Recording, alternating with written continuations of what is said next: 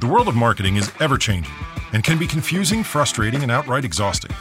Welcome to Unbottleneck, the marketing podcast where experts share their experiences, stories, and best practices on online and internet marketing. Featuring Steve Wiedemann, former marketer for Disney, Skechers, and other well-known brands. Break through the hype with real marketing tips from industry leaders. This is Unbottleneck.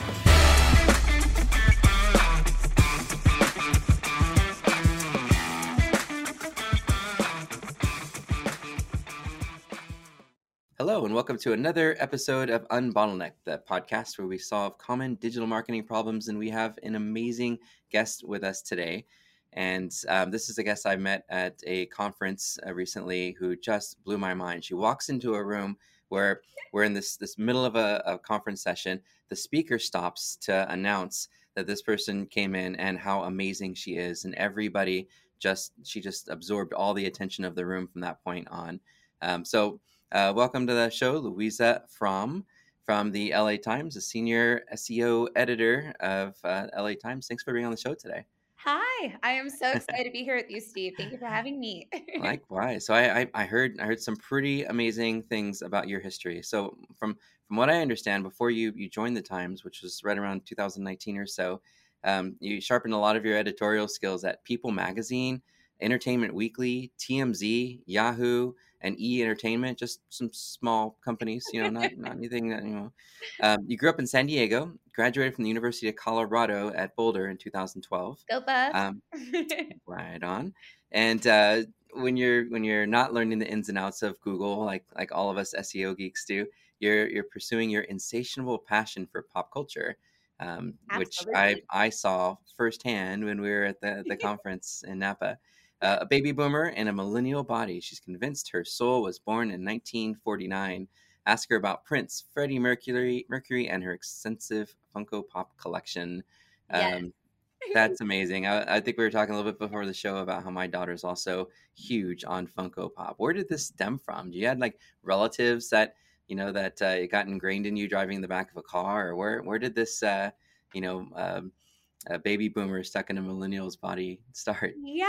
So I love that you asked about it. I feel like my grandma finds ways to creep into every single thing that I'm doing. And it always really warms my heart because, she passed away a few years ago, but I always find little reminders of her. And that's really where I think it did start, is that, from a very, very young age, my grandma was my best friend. And it didn't matter that there was a giant, age gap between us. We just really bonded like at heart and soul. And so she taught me from a very young age. It's so funny. During my lunch break today, I was like scrolling through like the Clark Gable hashtag on Instagram and just seeing what was on there. Like, this is literally what I do. And I think it all goes back to my grandma, that like a really cool story about her is that she was born in 1920.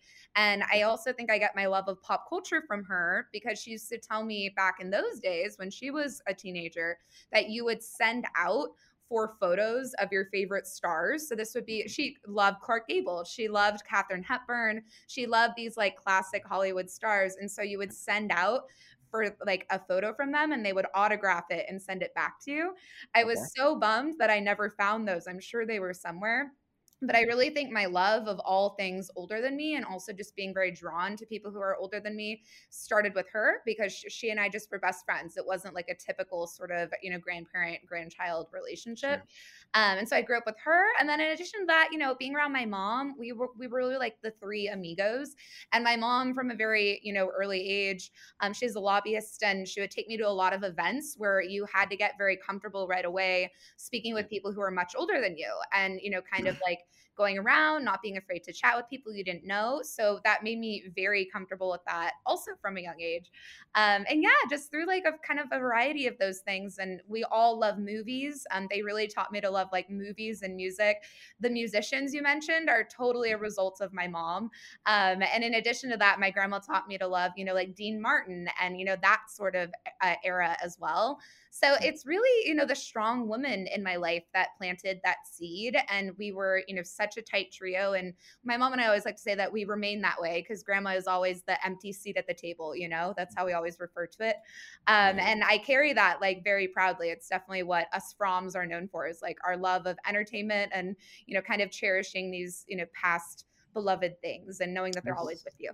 There's definitely a thing about nostalgia that puts you back in a time that has um, fewer technology, burdens Yeah, and habits that they didn't have, where character and personality and depth of who you were more important than social status and the number of followers you have, or whether you're important enough to be able to monetize your social media profiles. It's such a different era that we live in today.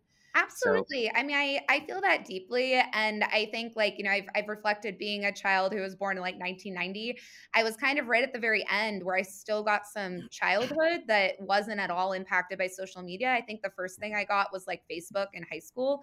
But, those really were different times where, you didn't have to be on your phone every 5 seconds. And yeah, those sorts of thoughts didn't always filter through of like, should I post this? Like, and having that sort of presence, it was definitely more, like freeing in a way, to not have to be on that all the time. But at the same time, to kind of get back to like our SEO theme that we have for today, mhm. I always crack up that I'm very much split down the middle because I'm this like super old soul, like I am very old like on the inside, but I But also you're work you're in living SEO on the where the it's like all forefront digital. of digital. Yeah, that's the amazing part. You've got probably one of the most challenging jobs, working for one of the largest newspapers in the world, Yeah. and you balance your time between that volunteer work and trying to have a little bit of free time in between everything. So I can definitely empathize with that. With the adjunct teaching I'm doing, and trying to run the Amazing. agency, but Yeah. not nearly the level of responsibility you must have. Speaking of which,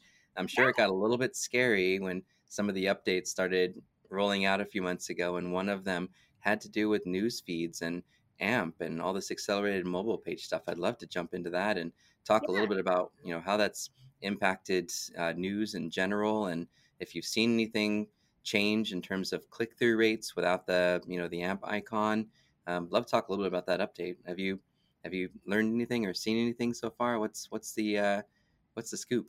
Sure. Yeah. So that is something that I was aware of just right away involving like industry blogs and things like that. That's something that I always want to be on top of, just, because we have so many great SEO colleagues out there who love to fire off those updates on like Twitter. And I'm always trying to stay on top of those sorts of things. So I've been aware that this sort of thing was coming for a while.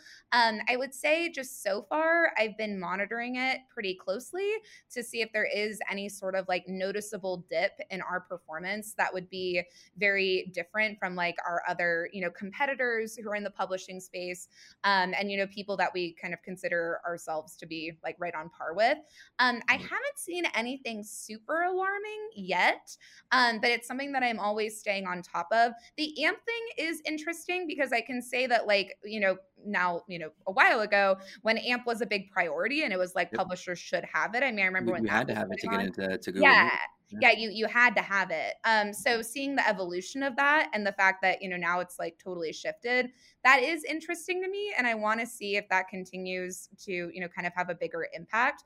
But I think what I would say at this point, just from like monitoring our traffic and our performance on a regular basis, is that I've been paying close attention to the types of sites that have been hit by it and have been affected, and I haven't yet knock on wood, seen us in that category. And I'm hoping that it'll stay that way. But I have been tracking those trends and just trying to keep an eye on like, okay, how is this thing Interesting. evolving? I feel like even if it did change, that it would revert back quickly. I feel like Yeah, a lot of what you've been doing in the AMP side of things is making sure that pages are just ridiculously fast. totally. And Yeah.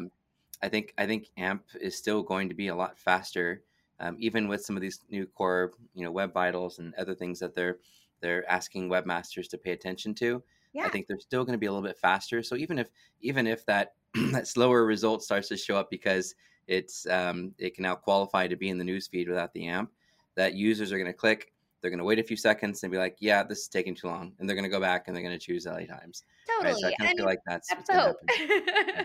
That's the hope. So we'll see. I would say like TBD on it. Because it's definitely a priority that I have and I know how those things can evolve. But as of now, I'm hoping that we're in the clear. Very cool. So that's good. It always seemed like we all, freak out a little bit when there's an algorithm update or a change. Like, oh my God, what's going to happen? And I feel like the ones that complain the most about the updates are the ones that were doing things they probably shouldn't have. Right. Always. Yeah. So I feel like that I don't know. is Maybe the it's just me. trend. Yeah.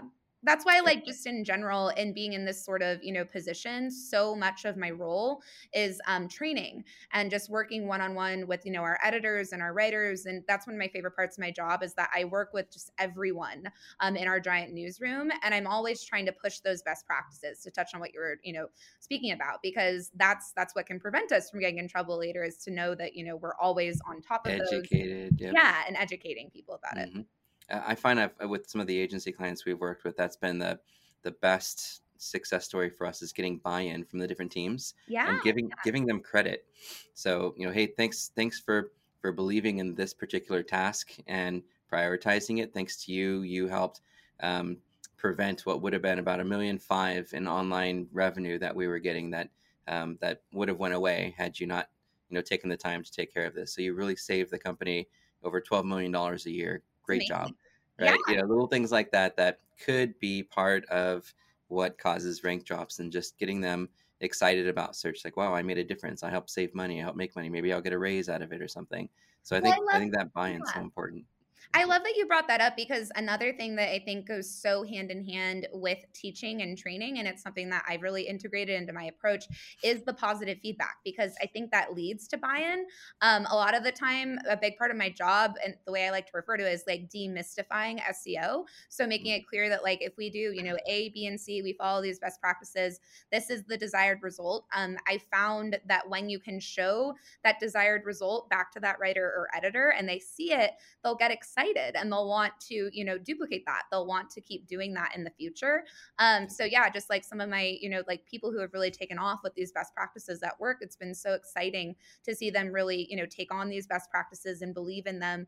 And yeah, just see those results that they really want. So I'm all about like the screenshots, showing, for us in news SEO, it's all about the top stories carousel. So anytime that, we get certain things in there that are especially very competitive, I am all about being that cheerleader who's like, look at this screenshot. This is amazing. Look what we did together. Do you guys use like Microsoft Teams or Slack? And we're all over Slack. We are all over Slack. I have like dreams about Slack.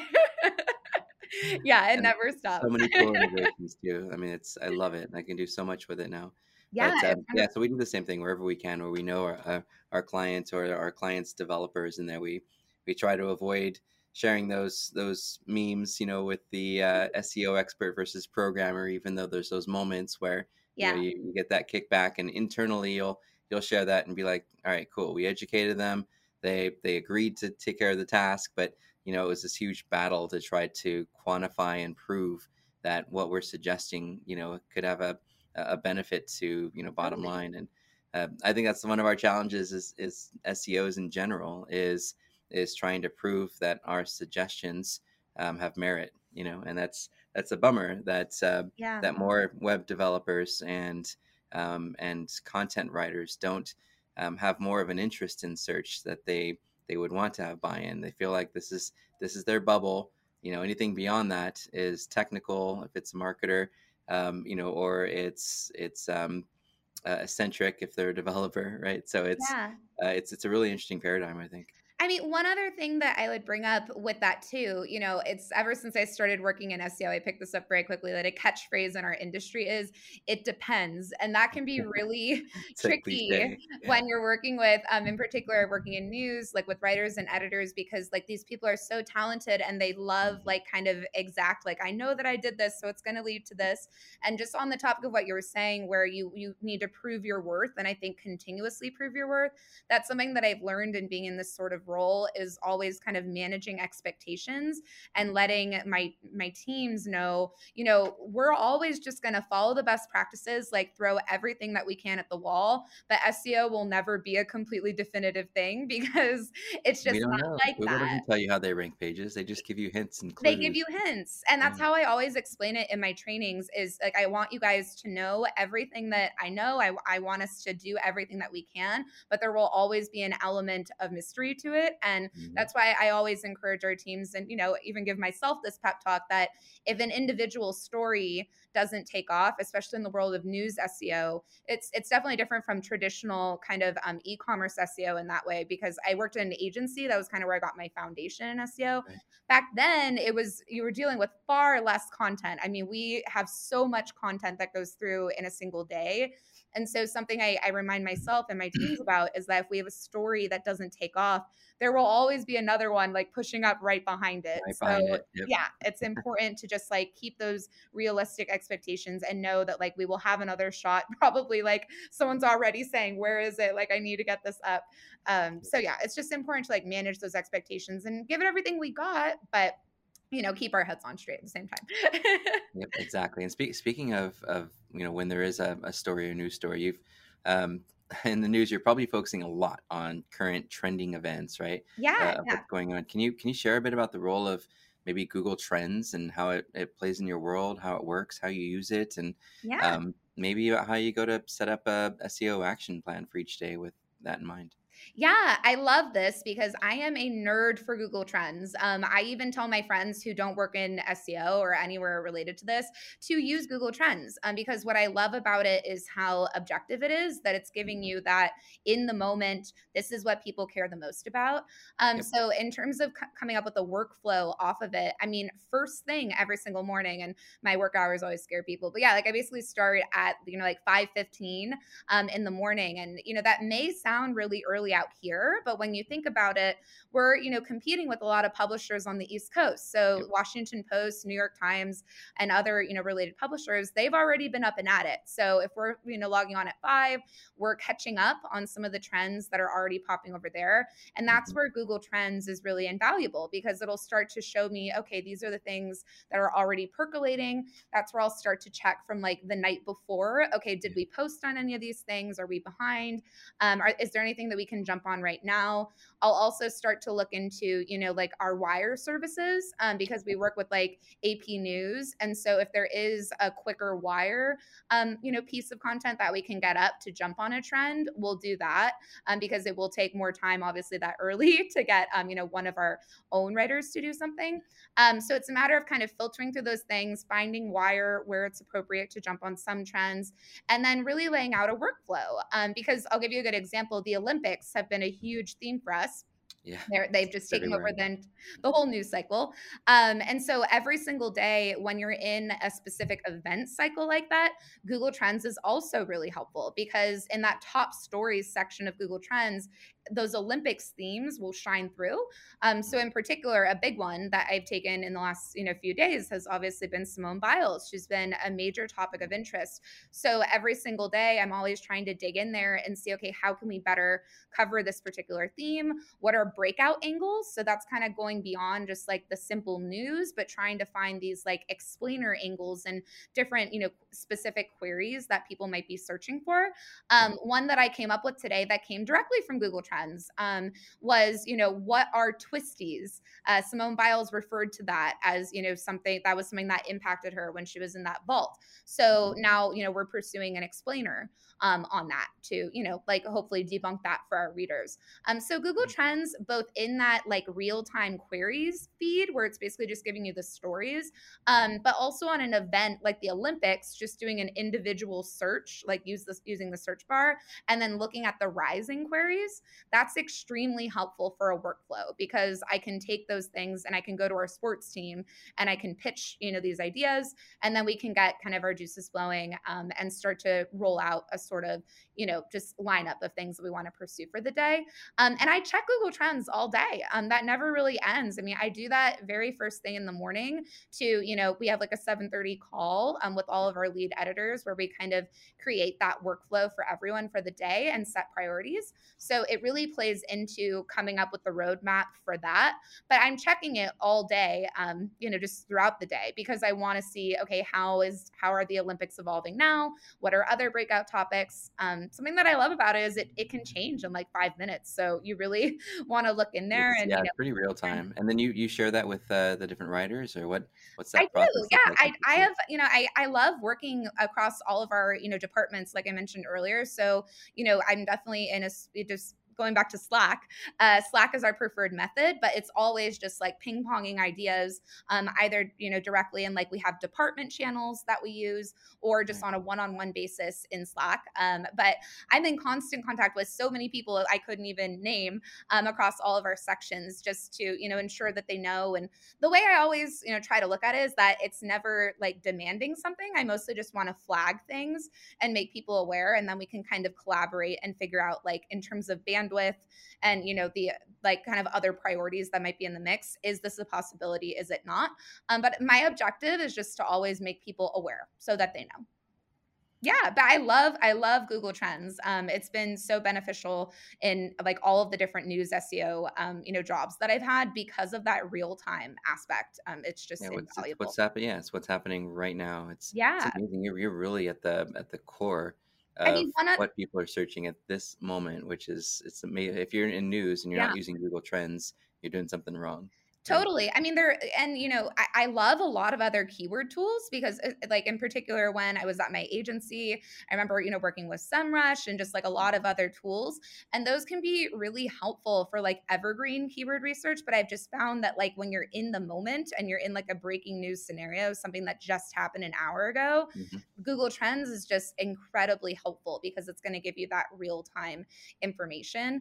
And one other thing that I would mention that's really cool about Google Trends is when they create the modules that are on the homepage. So they have one up right now for the Olympics, which is pretty cool. But they'll do that for a wide variety of events. So that'll be like anything from the Super Bowl to all of the award shows, and everything in between.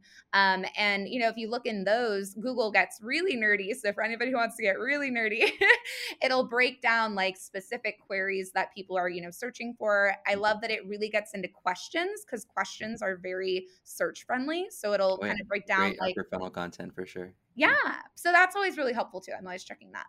I love that. Yeah, the Google Trends seems amazing. I love You know, it. we recently covered newsjacking on a podcast, and for our listeners, newsjacking basically means aligning a brand with a current event and looking, to generate media attention and boost within the brand's reach. What's your take on newsjacking for businesses? Is it a good idea? Are there better ways to do it? Yeah. So, just in thinking about that term, the term kind of makes me giggle, but I do see where that's coming from. And I think if I wasn't working at like a traditional sort of news site, because obviously we just have like endless opportunities that come up working in Yeah. news. What I think of when I hear newsjacking is more of like the seasonal opportunities and how you could tap into those. So if I was at more of like a traditional e-commerce site, that's where I think of like the recurring themes that are going to come around that you should be aware of. So, I mean, I was actually just working on an article earlier today where it was around like summer vacations. But Mhm. if it was around this time of year, that is a part of the news cycle right now is like everything related to summer. Yep. And if you want to take that one step further and make it even more newsy, where it's not just kind of evergreen and it's the summer, how about heat wave? How about if you have a product that could somehow help with, the heat wave in some way, connecting that is a major news theme right now. You might not necessarily be a news company that's reporting on it, but there's some way that you could create a piece of content that people need because people desperately want to find ways to cope with this heat across the US right now. Sure. So that would just, yeah, We have a client named Quiet Cool, and they manufacture a whole house fan. love it. Cut Yeah. your electricity down, you open some windows, and it just sucks all the hot air right out. But yeah, so they'd be perfect for something like that. So if you're a business and you want to take advantage of that angle, is that when you would enlist a PR person who jumps into decision and does some outreach, or do you just post a post up on your website in an RSS feed and kind of socialize it through your normal social channels? What do you think might be a best practice for a business that wants to take advantage of that? Yeah, so I think it would involve a few different things because I would be curious if that business is in Google News at all because I mean that could play into it with how much like play that they would They probably necessarily wouldn't have been when it was AMP required, but now that it's yeah. not, they Yeah, might actually have a exactly, chance. exactly. Yeah, Because I mean, that's gonna benefit them is if they're in Google News, because that will give them a little bit more sway with a topic like that. right. So I would say that that's one element of it. But apart from that, yeah, I absolutely totally agree with like the social media approach, just creating that piece of content that's very relevant and then blasting it out on social media, just making sure that it gets that extra promotion. I like the idea of adding in the PR person who could, amp it up even further. But I would say like, just I can think of so many different examples like the heat wave, just different, news cycles that kind of cycle through, but tapping into those more like evergreen themes. Another thing that I could think of too would be like if we're in a city like Los Angeles, where there are so many different kinds of like eateries and restaurants, there's a lot of different evergreen opportunities there too. So really look at the location that you're at and think of like, what do people care about here? Another thing that came up recently at work was like, local beaches. I mean, we're in the summer. So if you have something that could relate to the beach and it's summer, then that is essentially news jacking because, there's been buzz around that, enhanced buzz this entire summer. So I think it's always just a matter of like staying on top of Google Trends and seeing in there any sort of like evergreen themes, extract those, and then think, how can I relate that theme to my business or my product that I have? So it wouldn't be as much of a direct transfer as it is in news, where it's just like, I'm going to report on it, but try to connect that to the product and make that useful to the reader. And what's Especially if there's amazing an for issue to be businesses, solved. yep. I was gonna say what's amazing for businesses in doing this news thing is you don't have to wait 6 months for your page to show up. Absolutely. You do Yeah. that news post, you're right there in the carousel at the top, and you're going to be seen right away. And Yeah. of course, there's Discover and all sorts of other ways that Google might share that content. Absolutely. Yeah. And I think like, Google Trends, it can be a huge help with that. Just make sure that you're monitoring it regularly. In particular, those modules will probably be helpful because if you look at those and you see those very user-friendly questions, if you have a product that can essentially answer that question and provide a solution, that's going to be golden. So just say to, monitor that closely. Speaking of ranking quickly in the news, that's like your job is to make sure that our pages rank as fast as possible. When you're editing and you're optimizing these articles handed over by the writers, you're honing in on specific SEO focal points, like headlines, Yeah. H1s, titles, meta descriptions, URLs, internal linking. What might be kind of a high level best process for any business to use to quickly get rankings in Google, specifically in the news section? Yeah. So, I mean, by and large, whether you're looking at like, High level, you don't have to give away secret sauce. Yeah, no, totally. No, I feel very comfortable sharing this because I think like anyone should know this if they want to tap into news. But what I found working at the variety of places I've been at is that Google and Google News and just within traditional Google search for news related things is really pushing just that keyword driven headline. I mean, that's what they want to see. And really, when I look at my day to day work, so much of it, and I love it because I've been an English nerd my entire life, but a lot of it is wordplay. It's okay, I know that I have this story. I usually make like a list of, okay, these are the must have keywords. And then it's just a matter of like shifting them around into the most, kind of cohesive sentence or headline. And that's really the biggest, like I would just say above everything else is making sure that you're not missing an important keyword, that it's very short and concise, because that's another thing that Google is really looking for. Ideally 60 characters or under if you want to prevent that headline from getting cut off in Google search results. Truncated. Right? Yeah. So you want to be careful about that. And that's something that I'm pushing all the time. Is that we want to be short and concise and keyword targeted.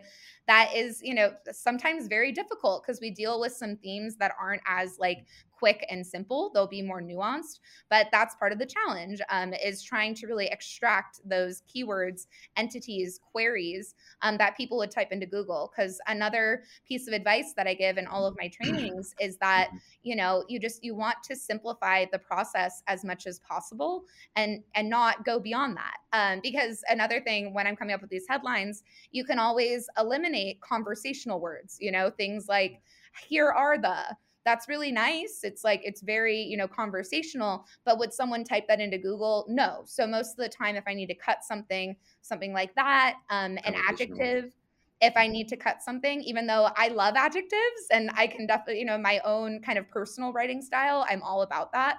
But when it comes to that short character count, if you're really getting down to it, that's something that could be cut. So I'm always bringing myself back to what are the specific things that someone would type into Google. I think that's what we all do as SEOs, right? Is to just take it back to that and not overcomplicate it. And that's all the more important in news because it's so highly competitive to get in that top stories carousel. Something else that I would point out that kind of makes news different from, just other sorts of like SEO, strategies is that, I mean, it's really top stories or bust, because most people are going to look in there when they're searching for something. And yeah, you might, fall underneath that and be on the first page, but really the best real estate is in that top stories carousel.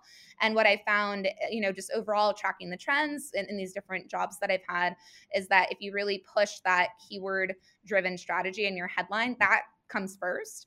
But after that, something else that I would say is like, make sure, you're really utilizing internal linking, because, and, obviously the other sections are important too, like meta descriptions and URLs and things like that. If it's a big article, you get that link from the homepage right away, right? That's the Yeah. trick. Yeah. Yeah. And I mean, the only reason I bring up internal linking in particular is that just as a case study with the LA Times, we cover a lot of recurring themes where we want to be an authority on that. So that might be like LA homelessness, or that might be Garcetti or Newsom, these themes that we're continuously funneling into, right, within our content. So we really want to make sure that in these articles, when we're feeding into that further, that we're making it clear to Google, this is not our first rodeo. We have been covering this very consistently. Look at this narrative that we're mapping for you that proves that. I noticed that. Yeah, related articles in the within the context. So that's always really important. And I think that could play into, any business really. I mean, if you've created content around something, you want to make that clear that like, within your content here, these are the other times that we've covered this. We know what we're talking about. We're an authority that you can trust. I think that would play in the same way, no matter what your business is. So always make sure that you're aware of that related content and actively promoting that too.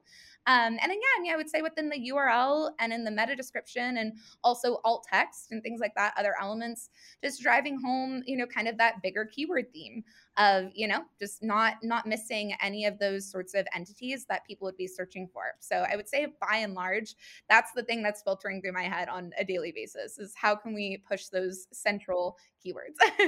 Despite Google saying it's not, is the meta description a ranking signal? So this question. Meta descriptions are all over the place, just to be transparent about it. Like I've noticed just in tracking that more closely, that, at least for us, Google can be kind of hit or miss with pulling in our meta description correctly from our CMS. So instead of taking the one that we've, created and we've curated, Google will just pull in something random from the content anyways, which doesn't give me the best like vibe towards that. I mean, I still do like to believe that it contributes some value. I get the sense that it's been kind of diminishing in value, but I like to believe that it's still something that is noticed because for us, I would say it's almost like half and half that Google will pull it in correctly sometimes and then not do it other times. One of those mysteries of Google. So I would say I'm kind of undecided, but I still believe that there is some value there. But Google has been very wonky. That's something that I've been tracking pretty closely. And I do get those questions from our writers and editors because they'll say like, I wrote this, fabulous meta description. It's not popping up on the Google search results page. And my response usually is just like, that's Google being funky, and there's not really a solution for it at this point. But I've noticed how Robot will help determine whether or not the description is descriptive enough of the content, right? That's so funny. It's like, really, Robot? Yeah. You and I get it. Sales pages are written to have really salesy descriptions, and then you don't see any of that language on the page itself. Or worse, you decide to take the first few sentences from the first paragraph and use that as your meta description, and you wonder why they're choosing a snippet. Totally. So yeah. I mean, Google's weird in that way. It definitely is. And that's one of those mysteries that I also track, where I just want to know like, I wonder what's going on there. So we'll see. Maybe in a year it'll be different. Maybe it'll completely drop off in a year. But until it's completely gone, I feel like it plays some role in it. Yep. So I always tell our writers and editors to, fill out that element and make sure that it's in there. I love it. I'm looking through our questions, and we've actually answered them in some of the conversations we've had already. I only have really two more for you, really quick ones. Sure. First one is, what steps do you take to maximize social media shareability of the content your team puts out in the world? Do you incorporate a hashtag and similar research as part of your overall SEO research? Yeah. So what's cool about my work at the LA Times is that I'm on our audience team. So, I work very closely with our audience editors. And those could also, just be known as like our social media editors. And we have, embedded editors who are with each of our sections. So that would be with sections like our metro section and our entertainment section. But we also have, what we would call kind of like core social media editors who are in charge of like our main social accounts. So that's like our Facebook, our Twitter, our Instagram. So it really helps me a lot in my role to stay very focused on SEO and the content and all of these elements that we were just discussing, because I have them and they're incredible colleagues to have who can, whenever I like finish an SEO edit on a story, I can flip it over to them and then they're going to take, that same story and make sure that it has the right social headline. Because a big thing that I push in all of our trainings is that, yes, with SEO headlines, we have to be very short, concise. We have that character count Keyword rich. limit. Yep. Yeah. Uh-huh. But on social, we can have a very different vibe. We have a little bit more wiggle room character count wise. That's where I like to say that we can, get a little bit more like emotional. We can be more teasy there. Because another thing within my world of news SEO is that you basically want to give it all away. That's what you want to do because that's what people are searching for. But if I ever have a writer or an editor who's like, oh, but I don't want to give it all away, I'll tell them like, we can do that on social. Like we can create something teasy on social. We can have a different approach there. So a big part of my work, and that's why I love working with the other members of my audience team, is collaborating on, these different stories and making sure that they can have these different shades within them. So on search, we're being extremely targeted. We're hitting all the right entities, but maybe we're going to take a more Feel more playful on social. much I more love it. playful, much more teasy, So that's one of my favorite parts of my job is just getting to collaborate with our other audience editors and everyone in my department to, kind of tap into, because, I hate it. Sometimes like news SEO, I feel like with the headlines I can create, it can come off as like more boring because it has to be so keyword driven. I'm always trying to find ways around that if I can, but it can come off that way. So I feel like the social side of things is always a nice like place to, kind of put that energy. It's like, oh no, but it's not completely gone. We can go put it over there. Love it. So I'm always there's working on definitely a that. collaboration point there. Then you finish the piece and then you pass the baton over and then Yeah. they'll do some of the hashtag research or you provide the hashtags for them. So another thing that's interesting is that I would say there's a good amount of crossover between, Okay. a big part of my job, especially if it's on like a breaking news sort of scenario, is finding what is that top keyword. So say if it had been like a shooting or something like that, making sure that, this is the top way that people are searching for this. It's really important to use Google Trends. That's where I really, really rely on Google Trends to see, okay, this is the top way people are referring to it. And that's where there can be like direct crossover between social and SEO, because oftentimes the way that people are searching for it is something that they would want to transfer into their social media posts and make sure that they're Love it. targeting it in the same way. That user behavior can kind of mesh like quite often. So that's definitely one way that we collaborate on that front is that Super like have, streamlined too. Just keep it yeah, simple and one carries over to the other. I love it. and using Slack, just to go back to Slack. So that's where it's really important to be in the different channels and be forwarding that keyword information around because there will be that crossover. So just in trying to be as effective as possible, like I feel like there's a good amount of, just crossover between our two different objectives that we have in that way. That's Yeah. So I amazing. mean, that way my SEO research really does play into that because there will oftentimes be that common ground there. All right, last question, then we got a quick lightning round. Would Yeah. love to hear a little bit more about your mantra mentioned in an article we found. Interrupt anxiety with gratitude. Can you explain what you mean by that and how you put that into practice?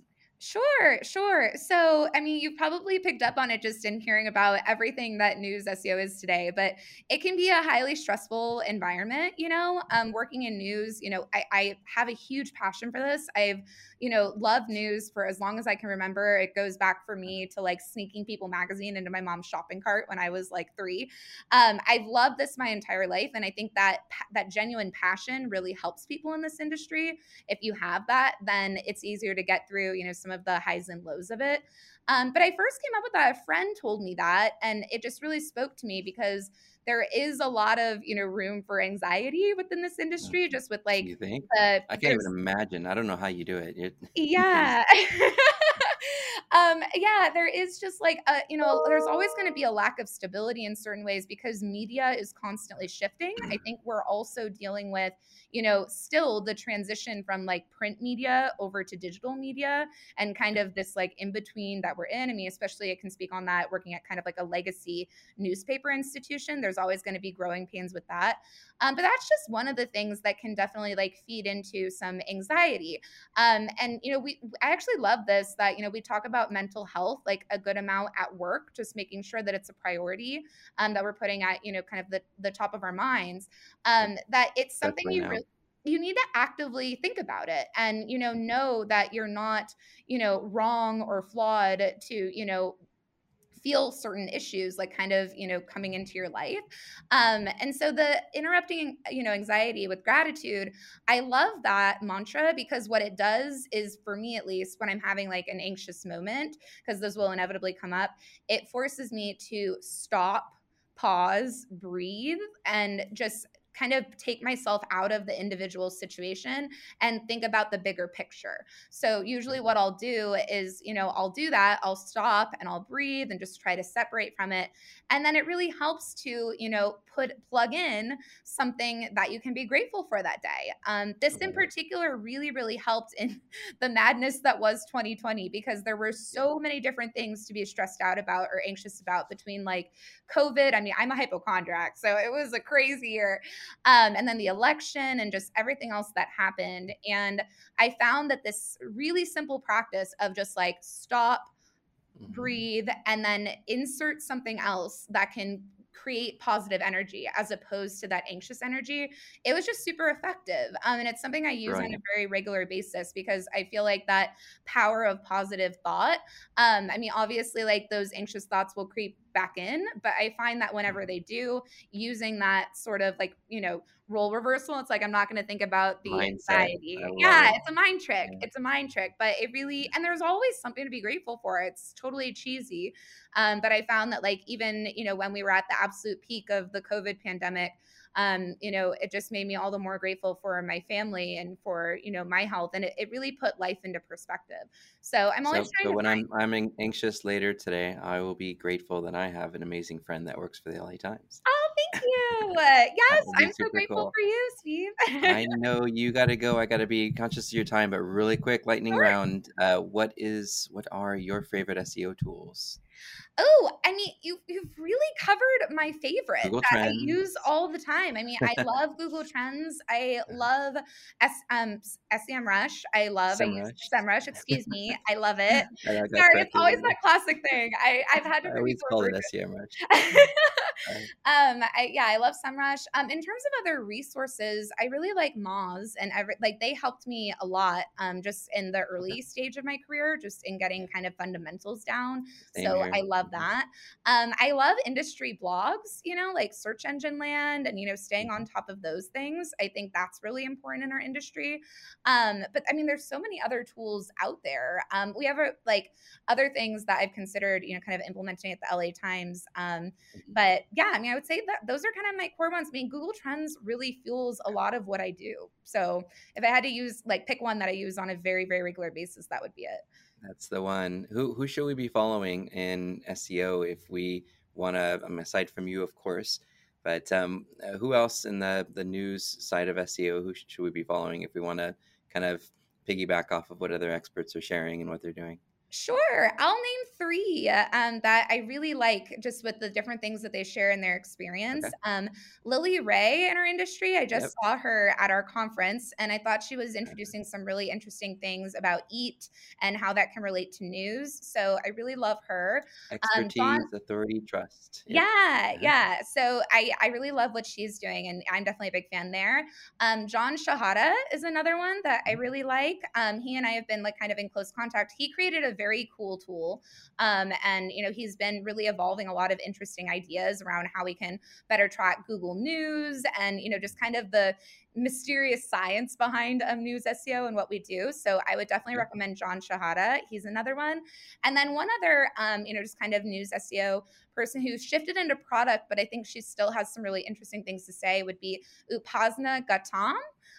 She's amazing. And she's always very active on social media and shares just a lot of great resources. She is at CNN now, but she was previously working in news SEO. And so I would definitely recommend Upasna Gautam as well. Sweet. So if people want to follow you, what is your social media handle? Sure. So mine is just Louisa Fromm on Twitter, and then it's MIZ Louisa 720 on Instagram. But I'd love to stay in touch, and just Louisa Fromm on LinkedIn. We'll have to talk about the 720 later and figure out where that stems from. It stems from my birthday. My birthday just passed. It's July 20th. Right. Yep. 31. That's amazing. Yeah. Look a day over 21. Well, Louisa, this has been amazing. Again, I want to be conscious of your time and thank you for giving so much great advice, and I had a lot of fun talking about news SEO. I think after this big rollout page update finishes, maybe we can do another short one just to kind of discuss what we felt the changes were once the dust settles. That might be some fun thing to do. And absolutely. If you guys are who are listening, you're doing any sort of news SEO, please follow Louisa on social. You'll learn so much, and she's so willing to share and give and give you one other person to be grateful for. Well, thank you so much, Louisa, and thank you guys for listening again, and we'll see you all in the next episode. Sounds good. Thank you, Steve. Have a good day.